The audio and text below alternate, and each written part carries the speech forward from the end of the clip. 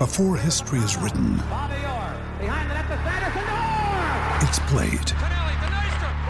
Before it's frozen in time, it's fought one shift at a time. Before it's etched in silver, it's carved in ice. What happens next will last forever. The Stanley Cup Final on ABC and ESPN Plus begins Saturday. With threats to our nation waiting around every corner, adaptability is more important than ever. When conditions change without notice, quick strategic thinking is crucial. And with obstacles consistently impending, determination is essential in overcoming them. It's this willingness, decisiveness, and resilience that sets Marines apart. With our fighting spirit, we don't just fight battles, we win them. Marines are the constant our nation counts on to fight the unknown. And through adaptable problem solving, we do just that. Learn more at marines.com. Hello and welcome to the Elm Park Rolls podcast supported by Blue Collar Street Food. Well, today I've been joined by, I would say, the greatest attacking midfielder at Elm Park that I ever saw play. People would argue with that, but if you want to, I'll take you on Twitter because I'm pretty convinced this was the one. It is Simon Osborne. Hi, Simon. Good evening, Paul. How you doing, mate? You okay? I'm good. It's been a busy day. It's been interesting getting this done, hasn't it? But we have got to this point. It's kind of like COVID times. How are you finding COVID world at the moment? It's a little bit difficult. It's a very strange time, I think, for everybody. I'm fortunate that I've been working through the lockdown. I'm in construction, so we follow government guidelines. We haven't been shut down, but it's been difficult sort of managing what's going on there and sort of trying to stay as safe as you possibly can, which is all that we want to do. And hopefully, you know, we're past the peak and we're looking forward and trying to get back to some kind of normality. Although I know it's going to be quite a time. So it's been difficult. It's been difficult, but like I said, I've managed to battle on, and hopefully, like I said, it'll pass and we can get back to maybe at some time in the future watching a bit of football again. Oh, yeah, definitely. It's kind of like seeing the idea of a full stadium now is so enticing, isn't it? The idea of it, just getting back to that. I mean, because you kind of take it for granted. I know I did. You just turn it on every weekend. It's just there. You know, you could probably watch about 20 matches in a weekend if you really wanted to.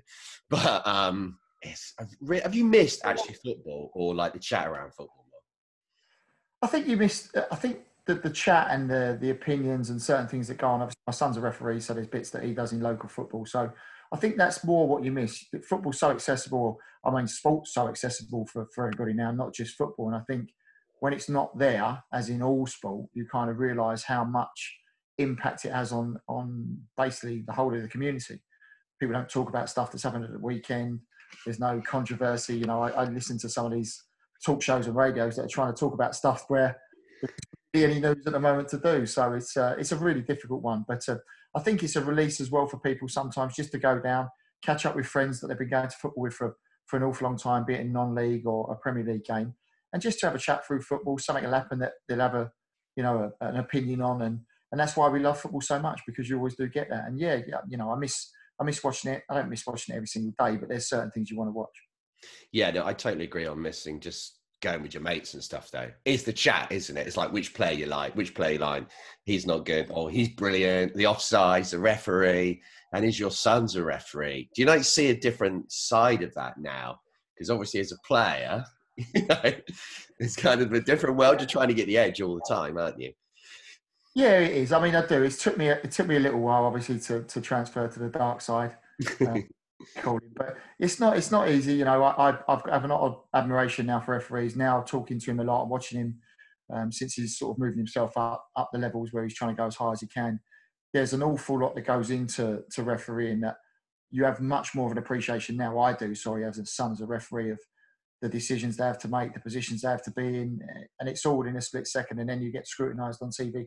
It's not easy. Like I said, we played it, but I think it's changed a little bit. We had some good relationships with referees, and you could laugh and a joke. But I think now the eye of the cameras and everything is on every decision. It's VAR, it's this, it's that. You've got lines on pitches and God knows what now. It's ridiculous. But it kind of takes a little bit away from it. I just, like I said, we won't get into the ins and outs of VARs, but I think some of that takes away that raw emotion because you're not sure whether it's a goal, not a goal, offside, is it a foul, what are we going back to? It just takes that little bit away. No, I totally agree. And yeah, let's not get into VAR because we could do a whole 3 hours on that, couldn't we? Let's leave that well alone. Yeah, definitely. So let's take this right back to 1994 then.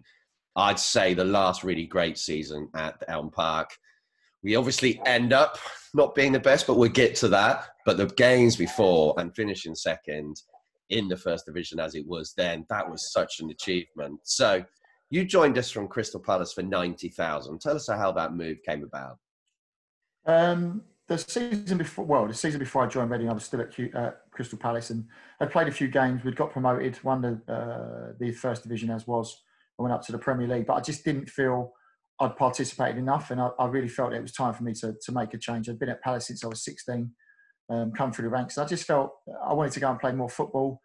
I wanted to play week in, week out, and just didn't think I was going to get that at Crystal Palace in that season at the Premier League. So I turned down the offer of a contract. I'd played in a testimonial towards the end of the season, which Colin Beard had come to, and it obviously liked someone I'd seen. A great player in Kevin Dillon had then sort of left Reading. And the guys started talking to Crystal Palace and asked if I'd sort of go across. I went across to Reading for a week, trained. There was 2 teams out on Saturday. I played over at Whitney. Obviously, they wanted to do the deal. I then had to go back to Palace and all the rigmarole, sorting out the fee and add-ons or whatever you want to call it. It was all done and dusted. And I literally signed a week before the season. I just really enjoyed my week at Reading.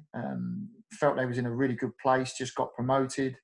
Really good vibe about it. Liked what Mark and Colin were doing. Got on great with the players there, and you know, Daley Thompson was training a couple of times. It was amazing, you know. So I just sort of thought, you know, if I go somewhere and play week in, week out, I want to do that. And fortunately, all the odds and sods got sorted out, and I signed a week before the season started, and just fell straight into a really good team that had been bolstered by a couple of signings. Andy Bernal, obviously, you know, Darius Dovcek, and it just worked straight out for me. Definitely. Had you ever been to Elm Park before you actually signed for us? It's quite a unique place in many ways, I feel. Yeah, it's an old school proper ground. I played in there in reserve games. We obviously had the combination at the time, so we used to play it over at, you know, you always used to play at the grounds, which was fantastic experience for a 16-year-old to, you know, go to Highbury or go to White Hart Lane or the grounds like that, and even then down to the Oxfords and the Readings. You kind of got a feel for different stadium really, and the older type stadium and the ones that were up and coming. So yeah, I've been there before. Obviously, you know, came across, done the training, had a sort of walk around and talked with Mark about, you know, his plans and stuff like that, and just really wanted the bits and pieces to be sorted out so I could have been there quicker really. But it didn't quite happen like that, but touch wood, and luckily it did. It all got sorted out in the end. Yeah, definitely. So we go into the first game of the season. We played Wolves away. We lose 1-0, but we actually play really well. What are your memories of that match? Yeah, we did. Obviously, you know, first game of the season is always a bit tricky going into it, new team. But we did. We played really, really well. We should have beat Wolves. We came away with an unlucky 1-0 in that. The keeper pulled off a couple of good saves, Mike Stow. I then went to Wolves, obviously, following a couple of spells elsewhere. And one of my good mates, Neil Emman, played, and they just couldn't believe that, you know, they beat us 1-0. And we gained great confidence from that. Wolves were obviously one of the big clubs at the time. Graham Taylor was there. They'd spent a lot of money. So, you know, to hold our own against a team like that and be unlucky to come away from it, I think gave us great confidence. Yeah, definitely. I remember it clearly as watching it and listening to it as well. And then we move a few games onwards and we get to the Barnsley game. We get your first goal, typical Simon Osborne goal for Reading from about 25 yards out. We can make it 35 now, can't we? With time. add a little bit. Add it all in. Left-footed one. Kind of, I think, did you set up the second goal as well, maybe for Scott Taylor? I think I was involved in it as far as I can remember. There was a couple. Okay, I'll give it to you anyway. It doesn't matter. Yeah, well, I'll take an assist. Yeah, exactly. What are your memories of the goal then? Yeah, like I said, it was a left foot strike. Obviously, it's not my favourite foot, but I called it well. Dave Watson, who I think is now the England goalkeeping coach, was in goal, and it was funny because Barnsley at the time were redeveloping parts of the stadium, so there was a completely empty stadium or stand behind it. So it's a bit like possibly what we're going to get in the next 6 months. I don't know, but yeah, it was great. It was a sort of typical away performance for us. You know, we were very resolute in what we had when we went away from home throughout the whole season, really, and. Yeah, it was great. Just for me to get off the mark, it takes a little bit of a weight off your shoulders. People are expecting you to sort of come in and hit the ground running and also chip in with some goals. So, I was fortunate to get that one in. And like I said, it went well for me in that early part up to my injury at sort of Christmas of sneaking in there with a few goals. Yeah, definitely. Some amazing goals. Your next one was against Oldham. And the commentator says, did he mean that? Now, I watched the whole thing, and I'm pretty certain you did mean that. You can tell us now. Did you mean to dink him like that? Yes, I did. Yeah, literally. Yeah. It just, I think it was Mickey Gooding just slipped me the ball, and I managed to get a little toe through Richard Jobson's legs. And just as I just had a brief little look up, and I just saw him off his line, but the ball was a little bit stuck under my feet. So I thought, you can do that and practice it in the garden. I just thought I'd give it a go. And it's one of those that probably either go in like it did or end up with the goalkeeper throwing his cap on it and smashing it back up the other end. But fortunately, I caught it just right. And I don't think he knew it because I took it quite early. So like I said, yes, I meant it. Would it come off 9 times out of 10? I doubt it. But fortunately, on that day, it did. And again, the first person up to me was Adi because he'd made a minor mistake for the first goal. So he literally all over me. So, yeah. And like I said, it stands up there as one of my, I was lucky at Reading in an early part. I did manage to get a couple of decent goals in all fairness. So I think fans, took to me a little bit more when I managed to do that as well. Definitely building that relationship when you go to a club must be so important because you want to make an impact straight away. Did you feel that there was love straight away coming from the fans? I mean, they're singing your name pretty quickly, as I remember it at Elm Park. Yeah, you want to. Of course, you do. You've come into a team that have just got promoted.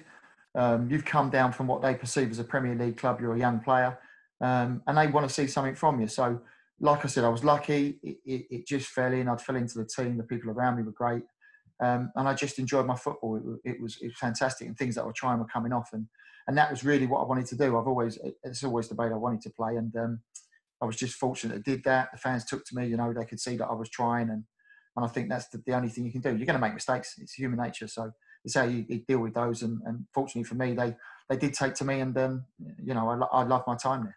Yeah, definitely. When people talk about bravery in football, they always instantly kind of think of tackles and they think of putting the head in. But actually, I think for bravery is constantly doing the pass and trying that pass like you always seem to do. And that's kind of like takes, if you're getting some stick or maybe it's not working for you, that's bravery for me.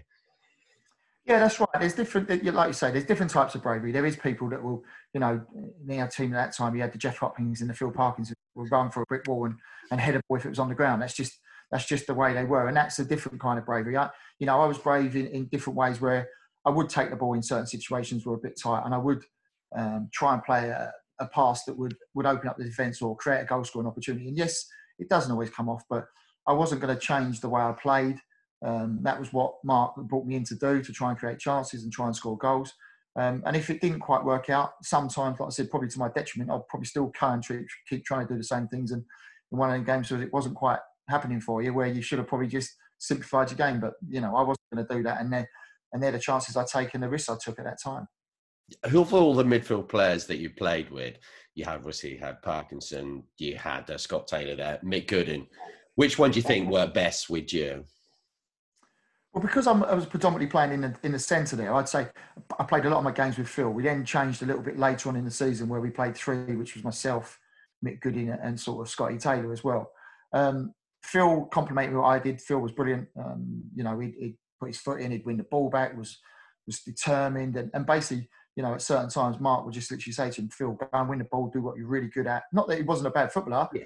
He used to give me the freedom and the ability to go forward because Phil would cover where I wasn't. And he'd get me the ball. So for me, that was great. And then moving forward further into the season with the likes of Mick, Scotty, and also Michael, Gilksy, we know that, these guys are all Reading legends and we could talk about it forever. They just, again, it just gelled and complemented me really, really well. I had Michael on the wing that you could get a ball to and gain you 50 yards or leave one over the top and he'd get onto it. Scotty had a knack of arriving in the box at the right time and picking up goals. And Mick was just that terrier who probably still run around now if he could.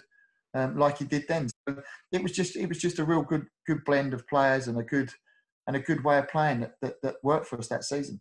Yeah, totally. It was just dynamic when you watched us play. And the manager as well, Mark McGee, just really good passing football. Some of the best football I've definitely ever seen for Reading and at either ground, really.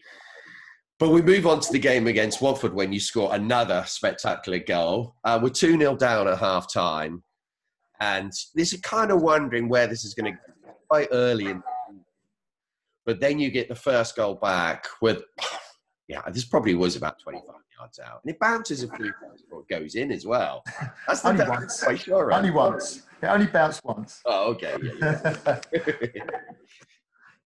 No, Yeah. no. But when you're striking the ball like that and your confidence is high, it just shows what kind of like players feel more relaxed and take that chance because they know they're not going to get stick straight away. Is that kind? Am I right there, or have I got the mentality? Yeah, definitely. When you've got a little bit of confidence, which I had at that particular time, you know, I felt we were playing well as a team. I was playing well as an individual, you know, and we were creating chances, and I was getting opportunities to strike on goals. You know, I've always, you know, been able to hit a decent ball, and it was.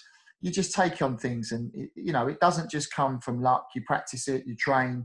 This is what we do. That's the unseen bits and pieces of it, and you do work it, and you work at your technique, and you keep doing all that stuff. And then, fortunately, you get these little spells where the shots that you hit go in, and you get a little bit of luck. Like I said, it bounced in front of the keeper a little bit, took an awkward bounce up, and it goes in. Another day, he'll save that and push it down the post, and it just kind of falls like that, you know. So I was lucky at that particular time. We got that. We actually we were poor in the first half, really poor at that game, as far as I can remember. We just couldn't get going for whatever reason. It wasn't happening. And then, you know, we had a little chat at half time, a couple of changes, like minor tweaks, and the second half really played really, really well, and probably should have gone on and won the game. So, you know, there's certain bits that you remember in seasons, and like I said, at that particular time, playing all the way up to Christmas Day until I picked up the injury, I felt I was playing really, really well, and I really enjoyed my football. And I think the team itself, you could see that we wanted to pass the ball. Mark and Colin worked really well together at that time.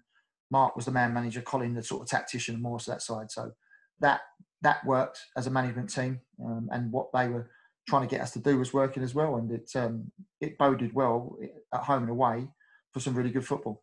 Yeah, totally. And for me, Colin Lee doesn't get quite the credit that he deserves.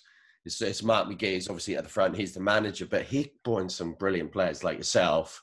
And it doesn't get mentioned much now by Reading fans. I don't know why that is. It's just a kind of name that's disappeared slightly. What are your kind of interactions with him like throughout the season, not just the beginning? Yeah, no, I got on really well with both Mark and Colin. You know, Colin, as I said, she was the more thinker, the more the guy that would take it out on the training ground and try and implement a plan. Obviously, he talked it through with Mark, but Colin was the man that would take the coaching sessions. Mark would have his input. But the guys all respected Colin. He was a good guy. They were different, which worked really well. You know, Colin was a bit more serious at times and liked it, but you could have your fun in training. But he'd have a plan of a session of how we wanted to work it, or have a plan of how we were going to play through to the Saturday. You know, slightly changed. Away from home, we might sit a little bit deeper and look to it in the break. So he'd work through that. And like I said, I worked with Colin over 2 or 3 different periods of my career, up at Wolves, obviously, and then later on in my career at Walsall. So I always got on really well with Colin, and I always liked the way he worked. I felt that every manager, I've respected every coach, and they always try and add little bits and pieces to your game. So I give full credit to the guys there that they allowed me to go and do something and put the sort of structure in for me to be able to go and do that. And like you say, he doesn't get a lot of credit. Those 3, and Mick Hickman as well, those 3 all worked as a team. And that team at that particular time done really well for somebody like Leicester to come along and nab them. Yeah, definitely. We'll come on to that in a bit.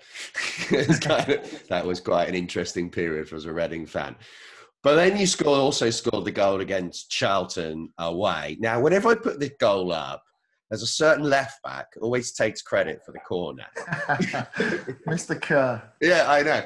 He always says, what an amazing corner that is. Now, Dylan was a quality player for us, but I'm not sure that is the bit that is amazing. I mean, he also asked the question, and you saw the question about your drinking. Is it true that you're a Southern softy shandy drinker?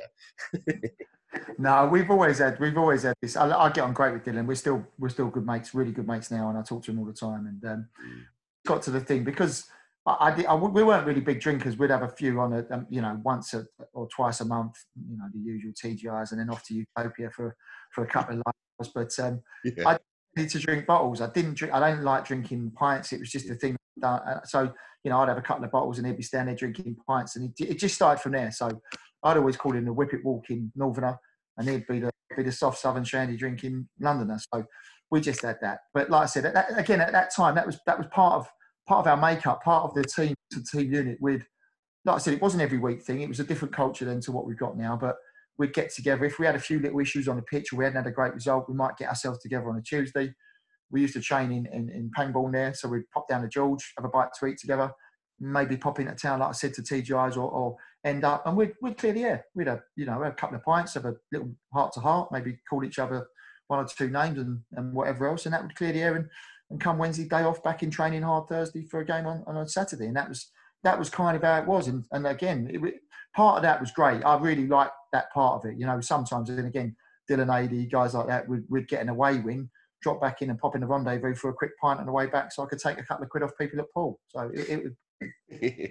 The rendezvous. What memories, though. That was... Yeah, brilliant. Quite incredible. It's like, I've heard about these... I was possibly too young at this point, obviously being a naive 20-year-old who never drank anything.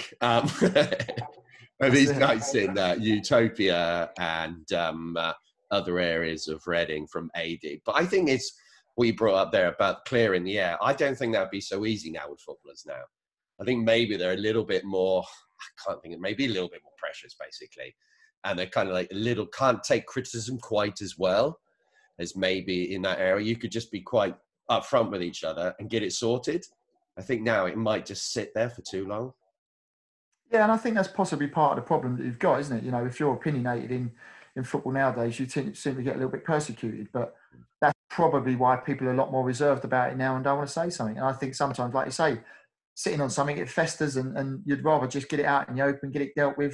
If you're not happy with something, deal with it. And it's kind of gone away. You're never going to get on with everybody in any walk of life or in any work, but you have respect for your fellow teammates and your fellow players and your coaches and your management, down to the tea lady and the kit man. You have respect for everybody, but you're not always going to agree in everything. And I think, like you say, nowadays, social media, I think it's a big problem with it. You can't do anything, you imagine, we'd be in TGI's having a couple of beers and it'd probably be on social media within seconds that we're hammered and drunk and abusing everybody. But that was the difference then to now. And I think that's probably why people sit with their cards a little bit closer to their chest, maybe. Yeah, no, that is a very fair point. If players do go out and do anything now, everyone's got a camera. I mean, if, like you say, if you'd gone out and done some of the things that happened in Utopia, people falling downstairs and stuff like that, it wouldn't, like go down too well. But people have to let steam off as well. People are humans. I think that fans sometimes forget that players don't always get on with each other. They're not always best mates. That's not the way it works. It's a job, essentially, but it's more than a job for a lot of people. It's a love. But yeah, the 90s seems just a totally different era today than now. I mean, what do you think when you watch football now? Do you think that you'd rather have played when you did or now?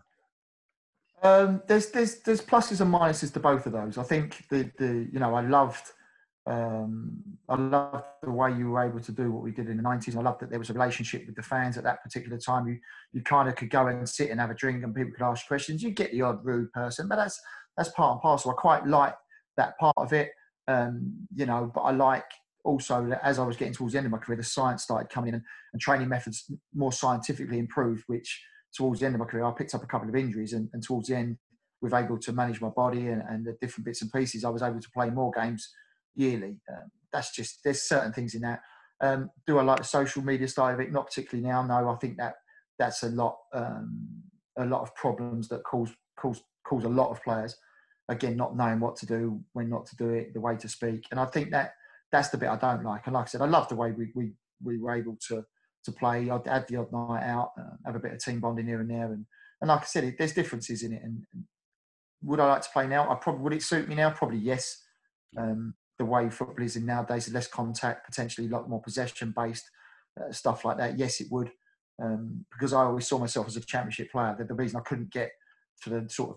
I played in the Premier League, but I wouldn't say I'm a Premier League player, if that makes sense. I didn't quite impose myself on that because at that particular time in the 90s, there was a very set sort of philosophy, very physical. It wasn't as that. And then towards the end of the 90s, it started changing where, Arsenal started changing that and people like that. And it became a lot more, not just possession-based, but that football side of it. And I think that's why you have to sometimes admit that I was a championship player. Much as I played in the Premier League, my level was probably championship. Yeah, no, I think you'd be brilliant in this time with the tick-attack of football that Barcelona had. Just that quick passing and through balls. That would be ideal, wouldn't it? I could see you at the Nou Camp, just lighting it up. I saw myself when I was on holiday a couple of years back. That's about Yeah. But I have scored against them. I don't want to tell you about that, but I have. Oh, no. Tell us about that, Simon. No, no. I see at Wolves, we managed to play them in their pre-season friendly at Wolves. I managed to score against Barca, so I've got that in my cap somewhere along the line. Definitely. That's definitely need to bring out. Why not? Yeah. No, that's it. But no, like I said, I just think at that time, we did play some good football, but there were some teams out there that were very physical and very strong, and I think that was the difference from me making that step up. I'm not the biggest fella in the world. I'm not the quickest fella in the world, but it certainly changed a little bit. But like I said, no, I'd much rather play when I did. No regrets of doing what I did back then. Love watching football now, and I love the way it's changing certain things, but I think it's lost a certain charm and a certain relationship with fans for definite. Yeah. No, I totally agree with that. It has lost. It is very different now, isn't it? And there are pros and cons to it. So getting back to 1994, we obviously have Mark McGee leaving Reading Football Club and moving to Leicester. That was a traumatic period as a Reading fan watching that, because he said he's going to leave, then he's going to stay. John Medeski really isn't happy with him. He has some kind of not happy at all. How was that inside the camp when that was happening? It was a really strange time. Obviously, especially for someone like myself, I was really enjoying my football.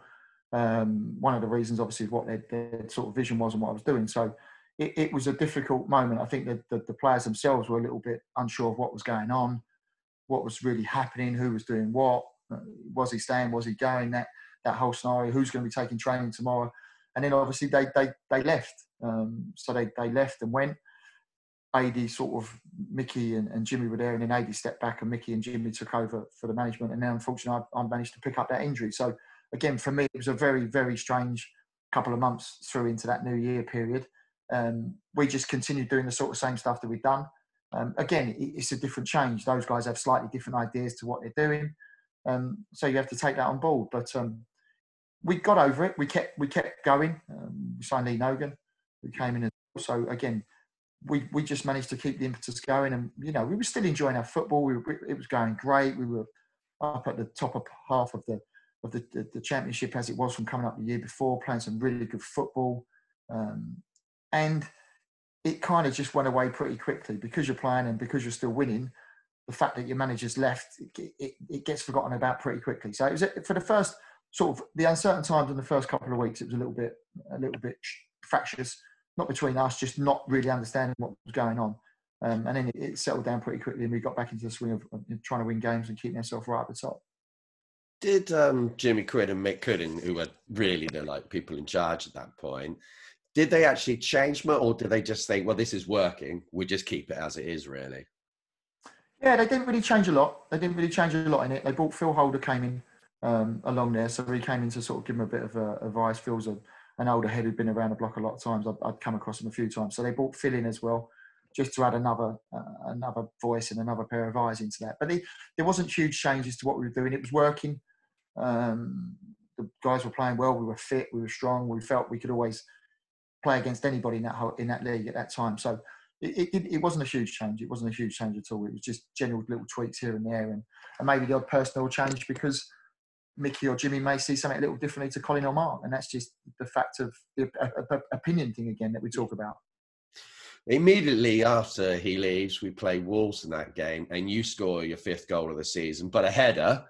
So against the team that you obviously go on to move to and stay for quite a long period of time, what's it like scoring in that goal? Because that's kind of like quite a popular game of people who went to Elm Park in that era. That match, it was on TV, which is unusual for Reading at that point. It was a huge win, moving right up the table. What's it like after that match and scoring in that game? It was brilliant because, as I said to you, Wolves had signed some real big players: Steve Froggatt, John DeWolf, Don Goodman, Steve Ball. They had a really good side at that particular time. They'd have picked up a couple of injuries. I think Tony Daly might have been injured and somebody else, but they had a really good team, and we just played really well. I think they went 1 up, and we got back into it, and it was 2-1, 2-2, and it was just brilliant. We played really well. Like I said, I got a header. Most unusual. People don't pick me up because they know my height is a massive thing. And we came away from that thinking, we're up there, but we're not up there because we've been lucky. We're actually up there because we deserve to be up there. Wolves were one of the pre-season sort of favourites to go up. And coming out of that game, it gave us great confidence. We played well. We scored goals. We looked dangerous. They had their chances, but we certainly felt at that time, we're up here for a reason. It's been a great sort of first half of the season. If we can continue doing it, who knows where it'll take us. So it's not that long after that you suffer the real injury that puts you out for a while. What actually happened to you? Don't really. Well, basically what it was a Grimsby New Year's Eve. A ball came to the edge of the box. I took a touch and had a shot. I think I had a shot on my left foot, and as I placed, the guy was coming out to block me from in front, another one coming from the side, and they basically hit me at the same time and I had nowhere to go. So sort of that basically shot my knee to bits, really. Came away from that, sort of went out in the evening, had a couple of drinks to sort of try and numb the pain a little bit. Woke up the next morning in absolute agony. Long story short, basically I tore my medial ligament, slightly stretched my cruciate and put a hole in the bone at the top of my sort of shin bone knee with the impact. So it was quite a bad injury at that time. Obviously had it operated on. Took me, I think it was roughly about 8-9 weeks it took me to get back from that, back to playing. It still wasn't 100%. I was probably playing at between March and the end of the season at maybe 85-90% and trying to manage it through the week. But obviously everything was going so well. It wasn't so much in the games I could get through. It was more the sort of in between the games and stuff like that. But yeah, it was a nasty injury for me, and that injury basically played me up on and off for 2 and a bit years, really. Even I signed for QPR. I had another operation at the end of the season, straight after the playoff final, and that played me up for the next. I was okay at QPR through to the following season. Then it flared up again the year after that. Eventually to the point where I had a bone graft from my hip into my knee to try and get over that initial hole in the bone. So yeah, that caused me 6 operations in total on that one injury. So wow, no, it's talking to so many players. It's just injuries are just so massive in the player's career. You just need one moment and it can totally transform it for a long period of time. It's just amazing, isn't it, how it can affect it? Just a simple incident, and then all of a sudden you've got all that to go through. Yeah, that's right. I mean, it's the risk, isn't it? It's part of what we do, and it's part of, like I said, I don't want to pat on the back for it. It's one of those things, and I think, you look back and in hindsight, we're looking at the playoff final, which we'll talk about later, is those sort of things. And like I said, I played through, got to the end of the season, so had the great day and a disappointment. But then not only that, I've got the disappointment, and then 2 days later, I'm in an operating theatre again, having my knee operated on again. To try and to sort it out, really. So it was sort of a double whammy for me at that season. But like I said to you, I got back. I still played from sort of the games towards the end of it, from March through to the end, and I still had influence in that game. And I don't think it affected me. People wouldn't say that injury affected me from there to the end of the season. It was just an unfortunate end to it, really. Yeah, no, definitely. I think you made your comeback against Swindon, was it? You come on as substitutes. Yeah, I think it was March, early March. Yes, Archie Lovell gets a hat-trick and then impersonates Jan Fjortov's celebration by doing the aeroplane. Yeah, that's right, yeah. Archie had these weird and wonderful ways at times with our Archie about certain things. But again, that's one of the things. Archie probably had in his head that he was going to do that. And, and we talked about it with Adi the other day that people couldn't answer. We all wore sunglasses on the last day of the season to warm up in. It's stupid stuff that we just made a throwaway comment and we do it.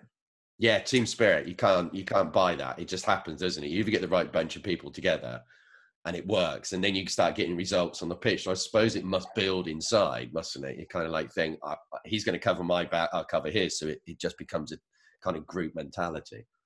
Yeah, it does. And it was great. And like I said, even though, when I was injured, it might have been myself and Jeff Hopkins, we'd run the players' bar. So, we'd stock up, we'd go in there, we'd serve drinks, we'd go out, watch the game, come back in at half time, serve the drinks. It was that's just the way it was. You wouldn't imagine Championship players doing that now. But we earned a little bit of money out of the players' bar to stick in for a bit of a Christmas drink or a bit of a meal. So we'd sort of sit in there, sort of run the bar, go behind the bar, serve the drinks, and go out again and watch the games. And that's, that wouldn't happen now. That wouldn't happen now at all. I'm just imagining our first team players doing that now. I really am. Yeah, I cannot see it. The reason why they can't get enjoyed in these things, though, they've just kind of got this natural elevation as kind of almost superhumans, which they're clearly not. They're just like anyone talking to them. There's no difference. It's the money, isn't it? That's what it is. It's because they earn so much money. Yeah. Yeah, potentially. Like I said, but we didn't see it as that. I mean, like I said, I grew up. My dad ran a sort of non-league Saturday side, so I'd always spend my life in a bar and run the bar behind the bar at sort of age 14 to look after it when he was out doing the team. So we just saw it as another part of what we did. You know, clean balls when I was apprentice and boots and whatever else. So I didn't see it as a chore. I just saw it as, right, I'm on the road this week to run the players' bar because I'm injured. I'll go and do that. It wasn't, you didn't query it, didn't question it. You just got in there, got on with it, made sure we had a bit of float and try to sell a few cans of Fosters. Get a bit of bonus out of it. Yeah, why not? Let's get involved. Yeah, just natural for you, wasn't it? So kind of, we moved through the season then, and then we finished second in the league. We have a really good last day of the season. We beat Charlton 2-1. AD scores the winning goal. Spoke about that with him the other day, and he was quite happy to talk about that one. But he's a really good header, to be fair. I mean, I cannot. It was, yeah. Yeah, it's a quality header. But first, in that first half of that game, Lee Nogan scores a goal. Now, there's a signing that we've made. We've talked about it briefly, but what a signing he was. The impact he had. He worked beautifully with Jim. Yeah, like I said, Lee was great. And midfield players will always tell you, live and die by the guys that play alongside you and your centre forwards. You know, I was lucky that season with Archie, Jimmy, and then obviously Lee coming in, that it just worked. You know, Lee would make good runs, could hold the ball up and link up play.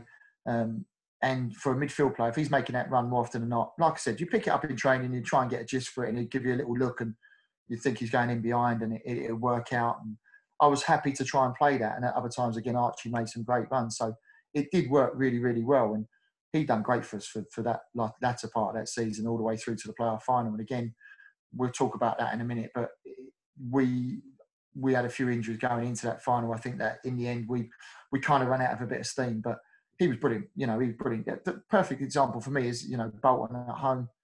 I thought was a fantastic night at Elm Park. Definitely. You know. I wanted to come on to that. Okay. I'll leave that. No, that's fine. We're going to come on to it now, because that, for me, is one of my favourite ever nights of watching football. I don't know why. Everything just came together. I mean, as a player, it was the same for you. Yeah, you know, games under lights are great.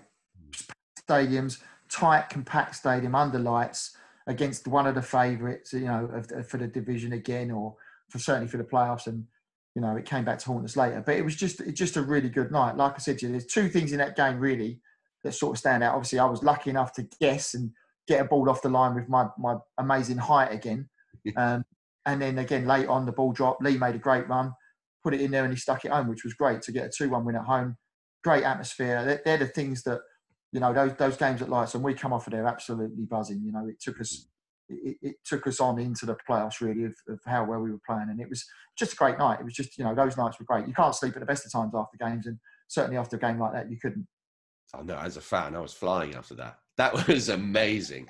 Just being in the South Bank when that last second, but it was pretty late in the game, that through ball, and he's going through, and Lee Nogan scores. It's just, the noise, for me, just gets louder every year.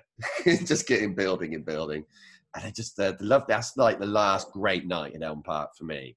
Really amazing atmosphere. And it's kind of a legendary night within people who go then. So then we move into the playoff semi-finals, and we go to Tranmere. Tranmere came out of that game well to only lose 3-1. We just completely and utterly bossed them. Do you think that's fair? Yeah, we just, you know, we were in good form, and we were confident. You know, Tranmere's not an easy place to go up to. Again, they had a decent team at the time, but we just didn't hold any fear when we got up there. We played really well away from home, and we got up there and it just gelled. We came away, you know, not thinking we'd done enough, but, you know, on that day we were far better than Tranmere, and we knew that the hard work away from home had been done, and if we could just take them back on the next game at home and get any result, we knew we'd sort of be in the final. But we weren't complacent, but we knew we'd played well enough, and if we could replicate that going forward, we'd be in there. But again, it all gelled. We just played really well. We were comfortable throughout the game, and they were, you know, to give them a goal, we should never have given them anyway. So, to drive it back, you know, on the coach, it was a really good feeling. We felt we'd earned it. We'd certainly felt that we played really well. But, you know, we was only halfway there. But, yeah, it was great. Yeah, I remember. I just listened to the commentary on that game the other day, watched it, and it's got Ian St. John on commentary, and he said, I knew if Reading were going to get one, they were going to get loads. They were just far superior. Yeah, I mean, it probably could have been more, to be honest. We could have probably took the pressure off ourselves coming back to home, obviously, but it was done. It was done and dusted. I think they knew that. They came down. We didn't play as well in the second game, but we knew we only had to do so much. And I think you didn't ease off, but you knew you didn't have to go crazy at it and go right at it. But we were comfortable in that. And yeah, it was a great feeling the moment sort of that evening finished at Tranmere, and we knew we was at Wembley. It's something you always dream about doing and playing, and to get into that. Again, disappointing in some respects that we finished second, 3 points behind Middlesbrough, who were a really good side that season, had some really good players. Automatic promotion in any other year. Yeah. Which is frustrating and always does it. I know we know it at the beginning of the season, but it is what it is. But going to Wembley again, we still felt we had a good chance of getting into the Premiership. It's so Reading that we finished second and didn't go up. It's just something about it. I don't know. I talked about this with Adi and other people. You just think that is so us. It's just the way we work. I mean, I wonder how that team would have done in the Premier League. Because there was not that long before, there was Swindon and they got blitzed, didn't they? Completely blitzed. But I think we would have done better. Maybe that's because I just don't like Swindon. But it's also, how do you think it would have gone? Again, I think you have to then strengthen, don't you? You know, that's 2 straight promotions. You're obviously on a massive high if we'd have gone up there then. And again, I think with some signings, potentially you'd have done okay. But it was really difficult at that time. The teams that tended to go up either done okay and stayed up or got absolutely trounced. Like you say, Swindons, the Derbys, the teams like that at that particular time, straight back down. But even for one season, if we'd have gone up there, I think at that time, Reading eventually got there and done into the Promised Land, which was great, and had a couple of great seasons up there. But we all know that's the place we wanted to get to. And I think to play Premiership football at Elm Park would have been amazing. It would have been amazing, totally. So I'm on the pitch after the game against Tranmere thinking, this is amazing. We're finally going to go up. We're going to get there. But back in my head, I'm thinking, we've still got to beat Bolton. But we'd only beaten them not that long before. So we get to Wembley. Going to Wembley as a Reading fan, second time there, first time with the Simwell Cup final. That game was an absolute roller coaster. 2-0 up. Lee Nogan scores a goal that's one of the best Reading goals, but never gets mentioned because obviously of the events that happened. How are you feeling when we're going to... Stuart Lovell's about to take that penalty. We would go 3-0 up. I don't blame Archie at all for any of this because someone has to step there and take it. No one misses it deliberately. But how are you feeling at that moment?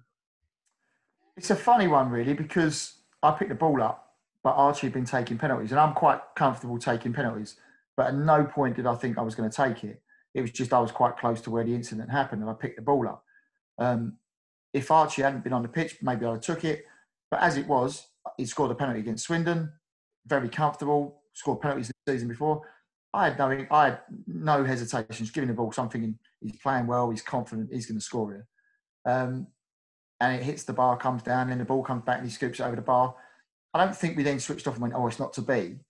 And as I said to you, there's a few factors we'll talk about that go into it. But I think at 3-0, they're dead and buried because we could see if that penalty had gone in, we got them at 2-0, obviously with a goal and AD scoring. And if that had gone in, then I think that would have completely deflated them. The fact it didn't and they got into half time, they had a little chance to maybe rejuvenate themselves. If they could get the next goal, they're still in with a shout, so on and so forth. And as it transpired, that's exactly what happened. And the moment it went into extra time, as I said to you, we went into the game, and it's not excuses and it's not bits and pieces. We had 3 or 4 of us that were carrying injuries, and that extra half hour, basically, it killed us. They had, the likes of McAteer started running wild, which he hadn't done. Obviously, I was carrying a little bit of a problem with my knee. Keith McPherson had a problem. Lee Nogan goes off with a calf strain that he'd already come into the game with. The list is sort of endless, if you know what I mean, in some respects. And you're then thinking, when we're getting into extra time, we're actually fading. It's not a big pitch, it's the atmosphere and everything that goes with it. And we're starting to fade a little bit. And you can see that in the last sort of 15, 20 minutes of extra time. We kind of run out of a little bit of steam, if I'm honest with you. And the first 45, 55 minutes, we played really, really well, was controlled in it. And then they got back into it. We managed to sneak ourselves back. And then I think that was us. We were sort of done for the season. Yeah, no, it's so that's the most heartbroken I've been after a playoff final. The first one. I mean, Reading is specialist at losing playoff finals. We just don't believe in winning them at all. That was the start of the journey. But if you were there at that point, it just felt like we had the momentum. Obviously, like you said, it would have been 2 consecutive promotions. I felt that we could beat Bolton. We're in such a good position in that game.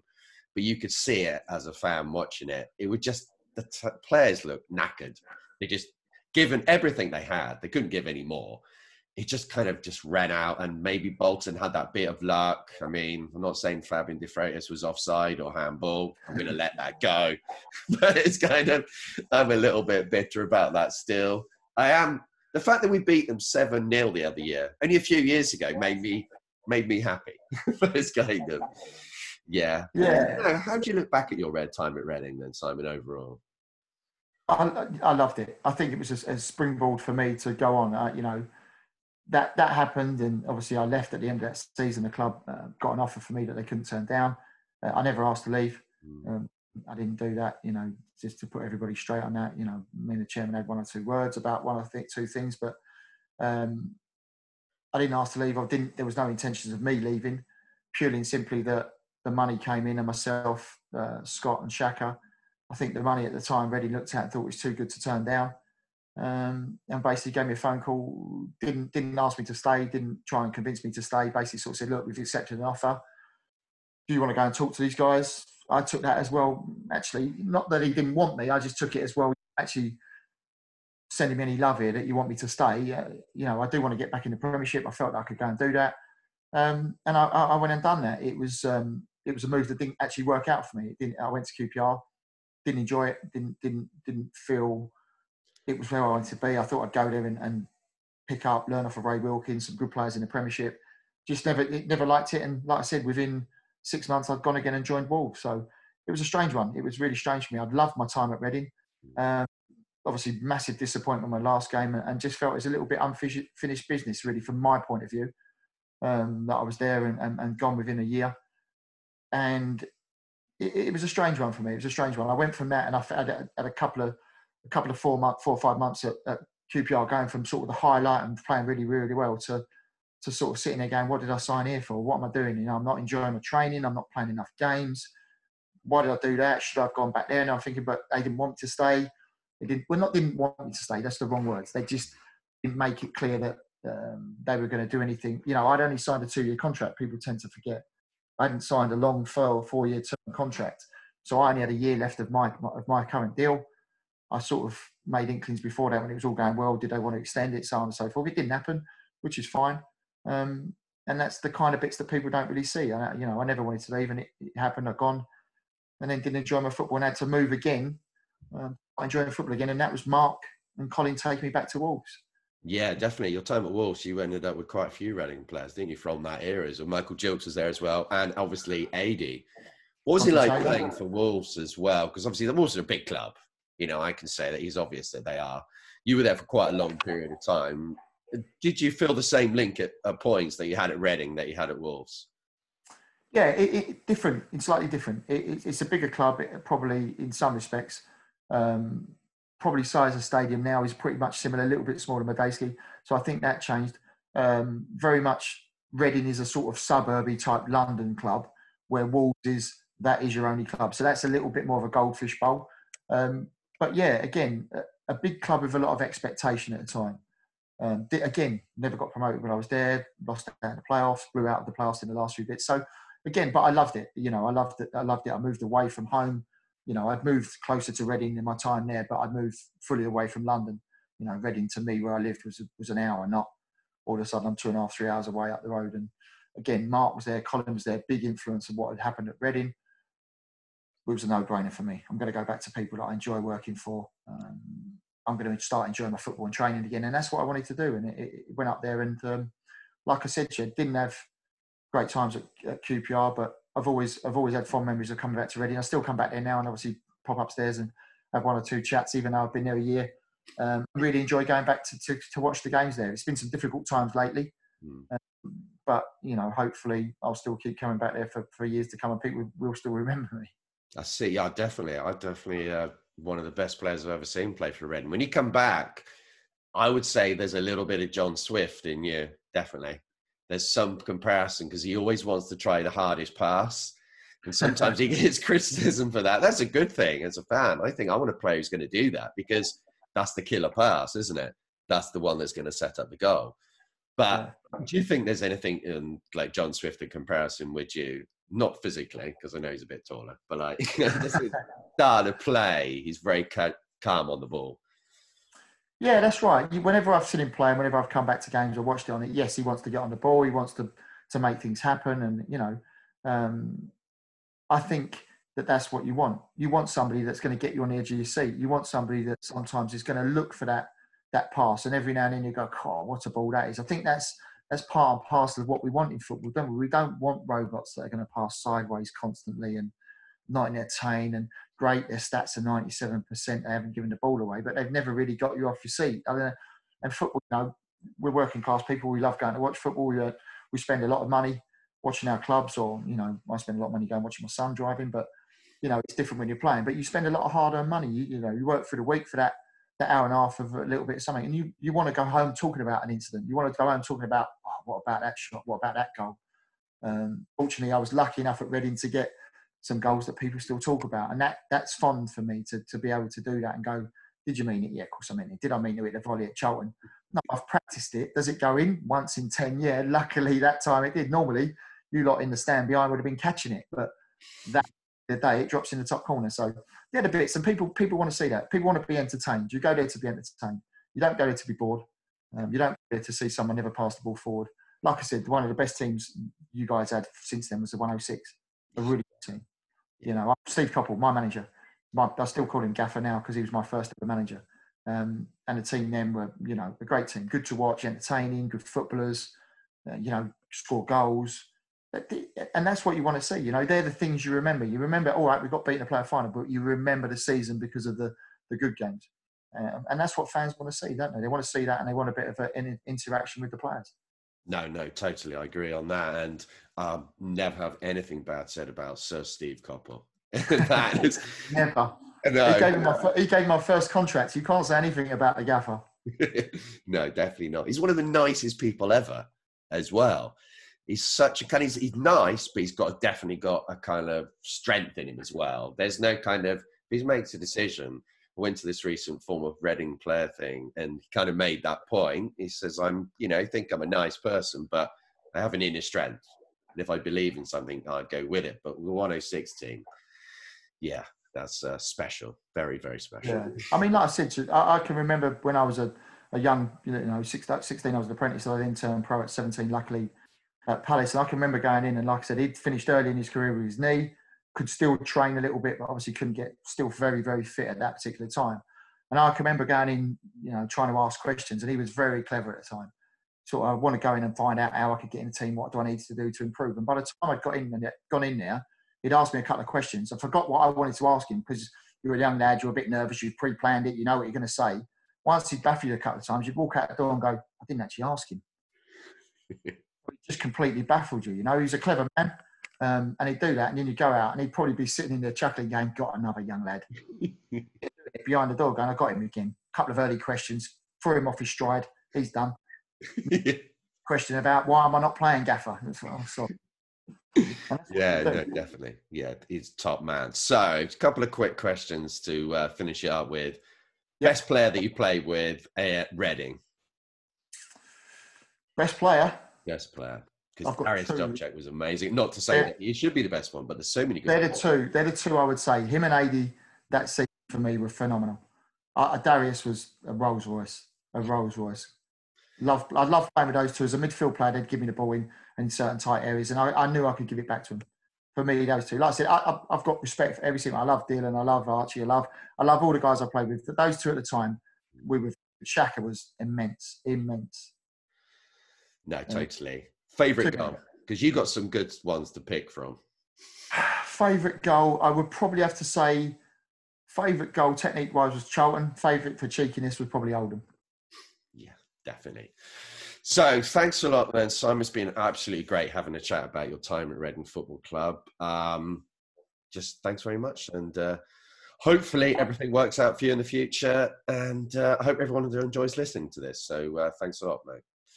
Cheers, Paul. Thanks a lot. Cheers. Cheers, buddy.